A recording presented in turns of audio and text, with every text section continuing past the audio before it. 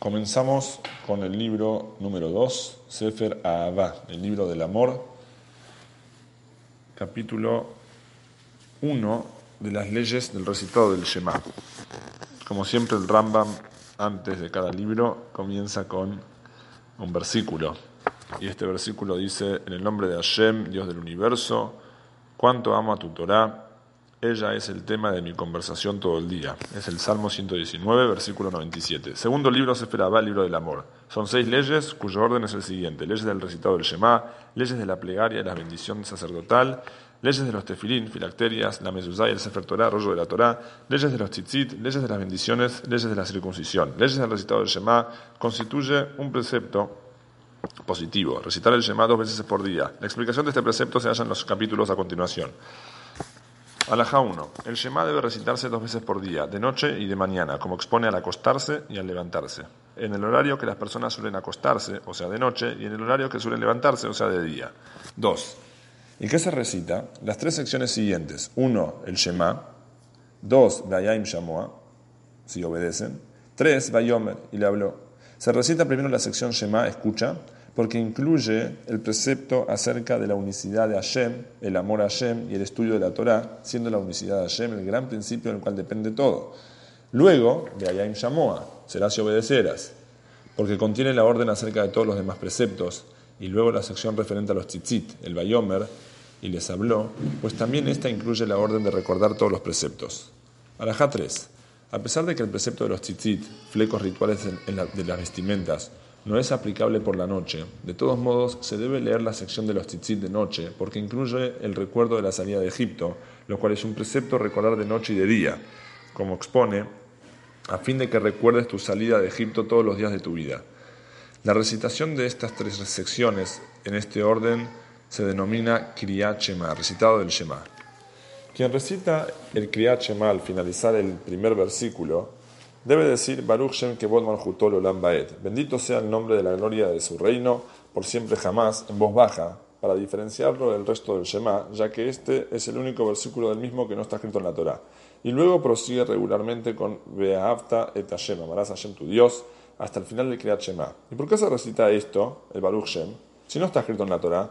Porque hemos recibido la tradición que cuando Jacob, nuestro patriarca, reunió a sus hijos en Egipto antes de su muerte, les instruyó y les inspiró acerca de la unicidad de Hashem y a seguir la senda de Hashem en la que se condujeron ya Yitzhak su padre y Abraham. Y les preguntó: hijos míos, quizás debido a alguna falencia en vuestra fe, ¿haya alguno de ustedes que no esté de acuerdo consigo sobre la unicidad del amo del universo? Similar a lo que nos dijo Moshe Rabbeinu, quizás haya entre ustedes hombre o mujer cuyo corazón se desvíe hoy de Hashem.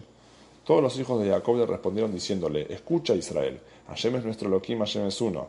Es decir, escuchanos, Padre nuestro Israel, que es otro nombre de Jacob, Hashem es nuestro Dios, Hashem es uno. El anciano Jacob, en voz baja, dijo: Baruch Shem Kevod Malchuto Olam Baed, bendito sea el nombre de la gloria de su reino para siempre jamás. Por lo tanto, luego de este versículo, Shema Israel, todos los israelitas acostumbran a decir esta misma alabanza que pronunció el anciano Israel. 5. Se deben recitar bendiciones previas y posteriores al Kriyat Shema. De día se dicen 2 bendiciones antes y una después, y de noche 2 bendiciones antes y 2 después. 6. La primera bendición previa del Shema diurno es crea la luz, y Otzeror. La segunda es con amor eterno nos amaste, Ahavat Olam Ahavtanu.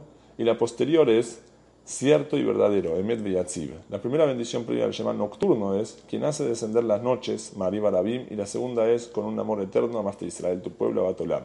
La primera bendición posterior es cierto y fidedigno, Emet Bemuná, y la segunda, haznos recordar, Ashkiveno, recostar, perdón.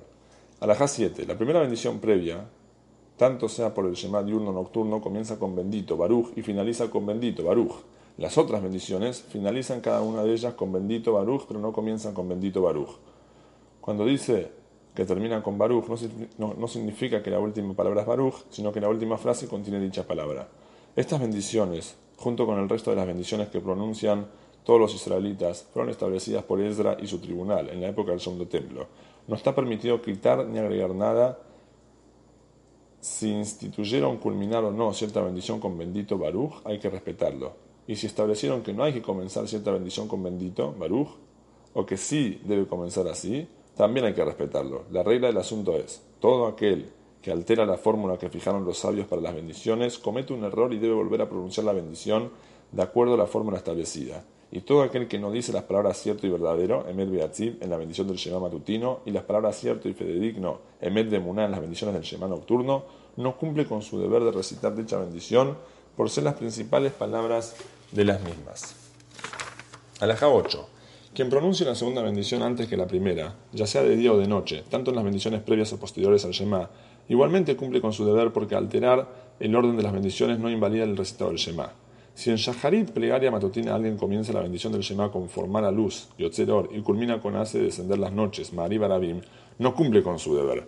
Pero si comienza con hace descender las noches, Ma'ariv Arabim, y termina con forma la luz, sí lo cumple. Asimismo en Arbit, en la plegaria nocturna, si comienza con hace descender las noches, Ma'ariv Arabim, y termina con forma la luz, Yotzer Or, no cumple con su deber. Y si comienza con forma la luz, Yotzer Or, y culmina con hace descender las noches, Ma'ariv Arabim, sí cumple, ya que todas las bendiciones quedan caracterizadas de acuerdo a su culminación. Alajá 9. ¿Cuál es el momento indicado para recitar el Kriyat Shema nocturno? El precepto es desde el momento de la salida de las estrellas hasta la medianoche, el momento en que la noche queda dividida en dos partes iguales.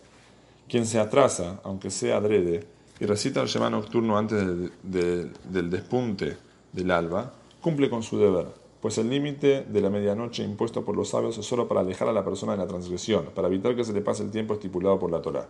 10. Quien recita el Shema nocturno después del despunte del alba, aunque sea antes de que sea la salida del sol, no cumple con su deber a menos que lo haya hecho por fuerza mayor. Por ejemplo, si estaba ebrio, enfermo o en circunstancias semejantes en las que no se puede recitar el Shema en el horario correspondiente. Quien se haya visto en una situación y recita el Shema nocturno en ese momento, luego del despunte del alba, no debe bendecir asnos recostar a Shiveno, bendición del Shema nocturno, pues ya es una hora en la que todos se levantan. El alba se refiere en hebreo a Lota Shahar, la primera luz del día, cuando el sol se encuentra aún debajo de la línea del horizonte. Salida del sol en hebreo es Netzahama, destello del sol, cuando el astro se encuentra por encima de la línea del horizonte. Así pues, Netzahama, salida del sol, es posterior a Lota Shahar, al alba. Alajá 11. ¿Y cuál es el momento indicado para el Shema diurno? El precepto es iniciar la recitación antes de la salida del sol para terminarla y pronunciar la última bendición juntamente con el comienzo de la salida del sol, que es en un décimo de hora, o sea, son 6 minutos antes de cuando el sol se eleva totalmente por encima de la línea del horizonte. Si alguien se demoró, incluso deliberadamente, y recitó el Shema luego de la salida del sol, cumplió con su deber, pues el periodo permisible es hasta el fin de la tercera hora del día. Tercera hora del día son aproximadamente 3 horas después de que comenzó la mañana. Si la mañana comienza a las 7 de la mañana, el último horario permitido para recitar el Shema sería aproximadamente a las 10 de la mañana. Las horas a las que alude el Rambam son horas que están supeditas a la duración de cada jornada, por un lado del día y por otro la noche. Así llamamos día desde la mañana hasta que oscurece, y en ese periodo hay 11 horas de luz, se dividen esas 11 horas en 12, por lo que cada hora sería 55 minutos. Estas horas son denominadas Shaot Zmaniot, horas temporales. Alajá 12. Quien se adelanta al horario estipulado y recita el Shema matutino luego del despunte del alba, aunque culmine antes de la salida del sol, cumple con su deber. Y en momentos apremiantes, como por ejemplo si se debe madrugar para viajar, está permitido recitar el Shema después del despunte del alba, porque hay personas que se levantan a esa hora, por lo que estaría en la categoría de al levantarse. Alajá 13. Quien recita el Shema luego de la tercera hora del día, incluso si fuese por fuerza mayor, no cumple con su deber de recitar el Shema en hora, sino que es como si estuviera recitando cualquier parte de la Torá, que si bien eso también es un precepto, no es específicamente el precepto del Shema. Incluso en caso de retrasarse y recitar el Shema luego de la tercera hora, en cualquier momento del día, debe recitar las bendiciones previas y posteriores.